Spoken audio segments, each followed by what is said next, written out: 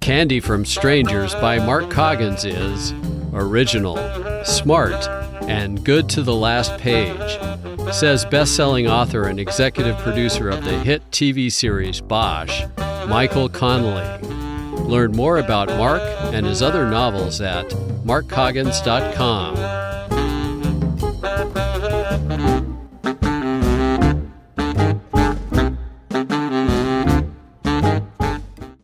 Chapter 20, Butterflies Aren't Free, with special guest appearance by Sheila Scoba Banning as Carolyn Stockwell. I drove Levin to his office in my car to minimize any chance of him slipping away. He sulked quietly on the ride over, huddled in a malevolent ball as far away from me as possible on the big bench seat of the Galaxy. By the time we got to his office, though, he'd gotten his courage back and refused to get out of the car. He threatened to report me to the police and demanded to be driven home immediately. I sighed in a bored way and said, "You can get out and walk home if you like. But in addition to everything else I promised, I'm going straight back to your house to give your wife a copy of every single email you sent to Carolyn, along with a full explanation of what you've been up to." I paused to rub my chin. "In fact, if you're not going to give me the files, maybe you should just check into a hotel. You won't be getting much of a welcome at home after your wife gets the news." Levin caved in completely after that. He let me into the building and unlocked the door to his office, where I liberated a fat file on Carolyn and about a half dozen audio cassette tapes.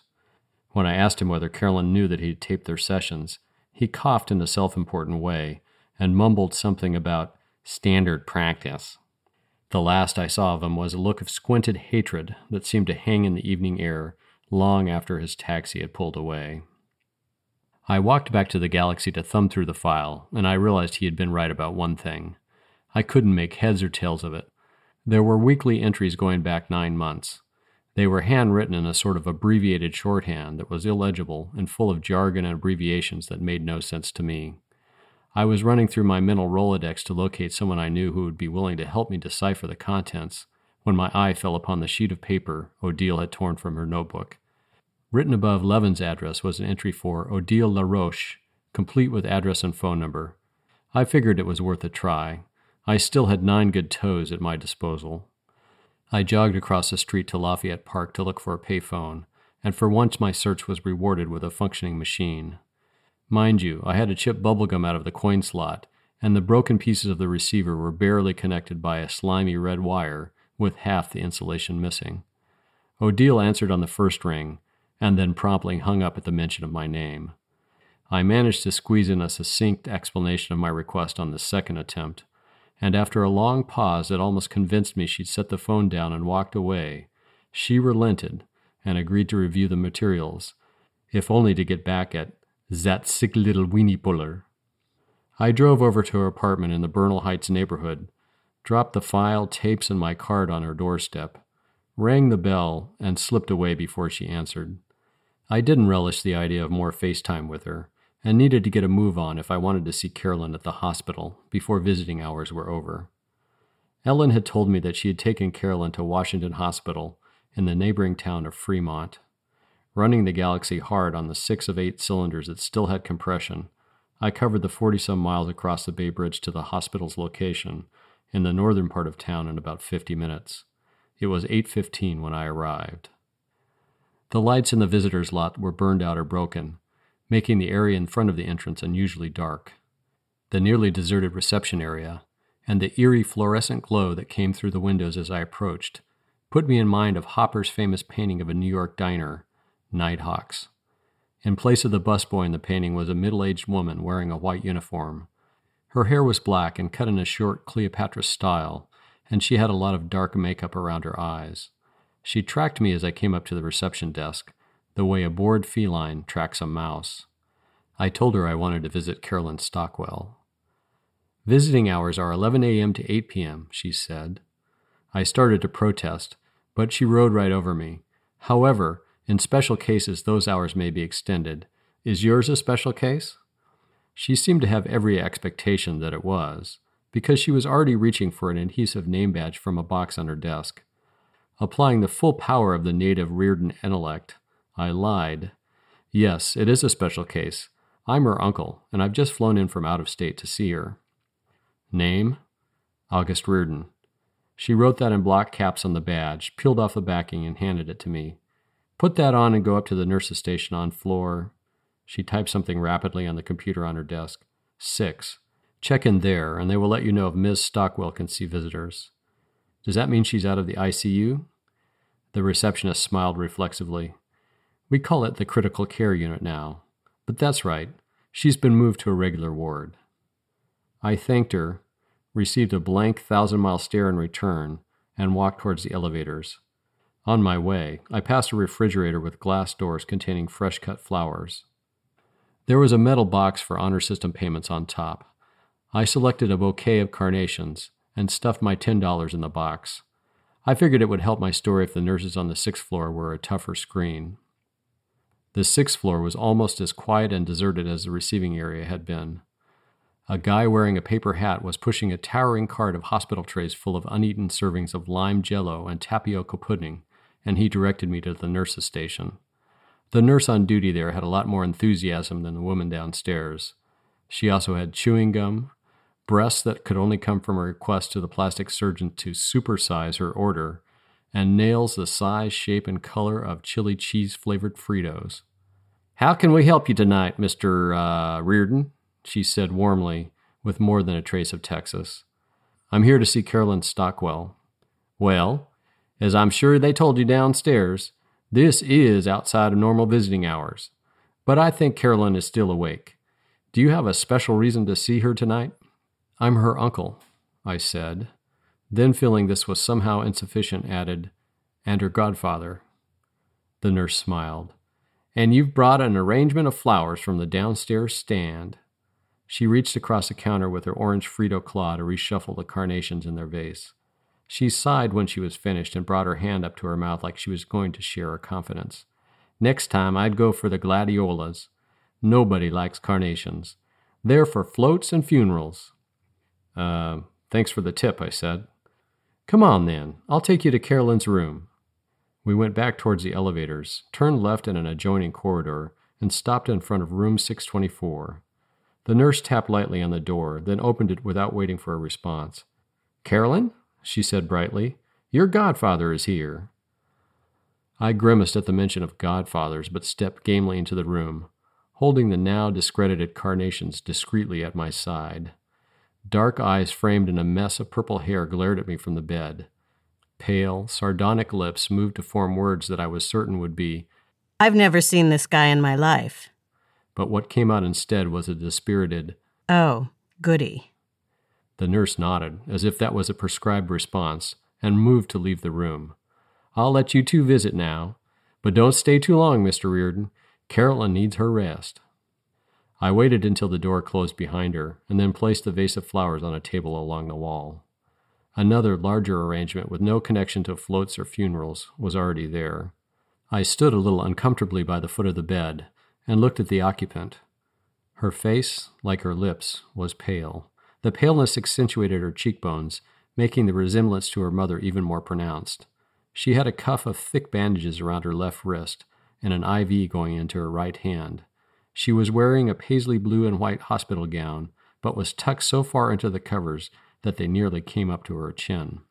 I said, "Thanks for letting me get away with the godfather business back there." She shrugged microscopically. "My mother said that you were coming." A beat went by. "So are you doing her, or what?" That one hit a little too close to home. I struggled to hold my face in a neutral expression. "Where'd you get that idea?" "All she talks about is you. The last time I saw her so obsessed was with Julio Iglesias. She used to keep a People magazine with pictures of him in her bedstand drawer, right next to her vibrator." "I don't need to know that." "Sure you do. At least you know she's not frigid, in the off chance you haven't nailed her yet. But then, you're no Julio Iglesias." Praise be to Allah for that. But she can't have told you that much about me. From what I understand, you've only had a few hours with her since you've returned. Carolyn smirked and pushed a strand of hair off her cheek. She moved very slowly, as if she was very tired or very drugged. My guess was both. That's right, and all she could do was drone on about this private eye she hired, and how you and my old man got into a fight, and how you had found out about my website. That doesn't sound like it was about me. That sounds like she was expressing concern about you and the effort it took to find you. Most people go through their whole lives without ever once having to hire an investigator. Yeah, and she didn't need to do it either. I came back on my own power, and as far as I can tell, you didn't have a fucking clue as to where I was. I undid the button of my collar and loosened the knot of my tie, suddenly feeling very tired myself. Could be, but I know where you weren't. On a cross-country car trip. My guess is you were with someone you trusted, and they abused that trust. You might have been on a trip, but I'm betting you were in the Bay Area the whole time. She smirked at me again. You sound like a newspaper horoscope or a bad palm reader. You don't know diddly, and you're trying to bluff me with a bullshit scenario that would fit a million situations. Hell, if my car broke down and I was ripped off by a bad auto mechanic, it would still fit your story. All right, let's get specific. I know about Skinner's pigeon. He must have made an inappropriate advance or... She barked a derisive laugh. What would have been an appropriate one? I would never let him get within 6 feet of my precious alabaster flesh. Sure, I knew he was visiting the website and sending me gifts, and I did everything I could to steam him up during our sessions. But there's no way I would fall under his sway. She raised her arms and waggled her fingers threateningly like a villain in a silent movie. I was more than a little relieved not to have misread the situation with Levin. Why make such a mystery of it then? I said. Why don't you just tell everybody what really happened? I did. I went for a cross-country trip with a friend. And came home and promptly sliced open your wrist. You ought to be more sensitive to my situation. I'm on a suicide watch here. You want me to ring for the nurse and tell her you're causing me mental trauma? You're causing everyone who cares for you trauma by the truckload. I think you're shielding someone. Is it Needy? He was almost certainly visiting your website, and 2 of his disciples tore my apartment apart looking for something. Or how about Wesson? Those aren't exactly studio portraits down at the MoMA. He may also be a stalker from the website. He definitely knows about it. That got a rise out of her. She thrust herself further out of the covers, wincing as she put weight on her damaged wrist. You really are a shit stirrer, aren't you? She glowered at me while hugging her wrist to her body. Shit stirrer pretty much sums up the job description for a private investigator. You didn't answer my question, though. I didn't answer it because it's crazy, she said, but there was thought behind her voice. I haven't seen the guru or been to the ashram in months, and Wesson isn't like that. Besides, he's... He's what? He's a teacher at the school. I didn't think that was what she intended to say. I nodded, but didn't respond. She picked at the tape that secured the IV to her wrist. Then a funny thing happened. Tears welled at the corner of her eyes. When I didn't say anything, she beat on the covers with her fist. What do you want from me? I want a chance to help, but until you tell me what happened and who made it happen, I can't do anything. Don't flatter yourself, Reardon. You couldn't do anything if you did know. Her voice quivered as she said this last bit. I moved a little closer to the bed, hoping she was finally going to open up. Why don't you try me? Her movements became jerky. She wiped at her eyes with the back of her hand, and then reached across her body to grab the bed covers. Okay, I'll try you. She swept the covers off, revealing her torso wrapped in the paisley gown. Wait, I bleated, don't. She ignored me, twitching the hand up to her shoulder where she yanked at the cloth. The knots and back tore came undone, and soon she was naked to her waist. She squirmed and kicked, and the gown ended up in a wad at the bottom of the bed. Tears streamed down her face as she pressed both hands to her side, just below her breasts, like she was framing a piece of art. Her chest heaved. What about this, Reardon? How are you going to help with this? The this was a savage-looking tattoo of a Komodo dragon that covered her entire torso. The thick tail wrapped around her mons pubis. The scaly body followed a line across her stomach and chest, with each of the foreclaws seeming to seize a breast.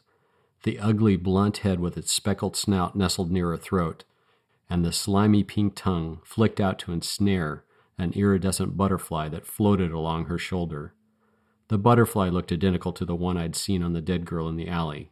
The compelling depravity of the image, which was tattooed in deep, vibrant colors and seemingly executed with a high degree of skill, managed to simultaneously repulse and allure. But that was from the perspective of the viewer. From the perspective of the human canvas, it was a horrific thing to have permanently etched on your body. The scar from a third-degree burn would have been infinitely preferable. I stood and stared and could not think of a single comforting or helpful thing to say. It was inevitable, somehow, that the nurse chose that precise moment to return to the room. I don't know if she heard the hysteria in Carolyn's voice or simply decided that visiting time was over. "Oh my God," she said hoarsely. "What are you doing?" I turned to gape at her. She looked back at Carolyn and then glared at me and launched a right-hand claw that seemed to come from miles and miles away. I watched it come, and I knew that I could easily block it or duck out of the way. But I couldn't. It hit me square in the face. My partial upper flew out of my mouth and went skittering to the far corner of the room. The nurse shrieked and cringed from the gap-toothed monster in front of her. "Get out of here!" she screamed. She ran to the nightstand on the near side of the bed and picked up the phone. "I'm calling security!" I felt like a humiliated teenager. Blood rushed to my cheeks and made the places where her nails hit me throb all the more. I managed an inarticulate grunt and stepped over to the corner to pick up the plate. I didn't attempt to put it back in. "I'm leaving now," I said with as much dignity as I could muster, "but you're wrong about what happened." I speared the edge of the covers as I went by and yanked them over Carolyn, who looked up at me with the savage expression of someone who has lost so much that they can only take comfort in the humbling of others. "That's right," she yelled at my back. "Get the fuck out of here and go back and tell my mother what a damaged piece of goods her daughter is."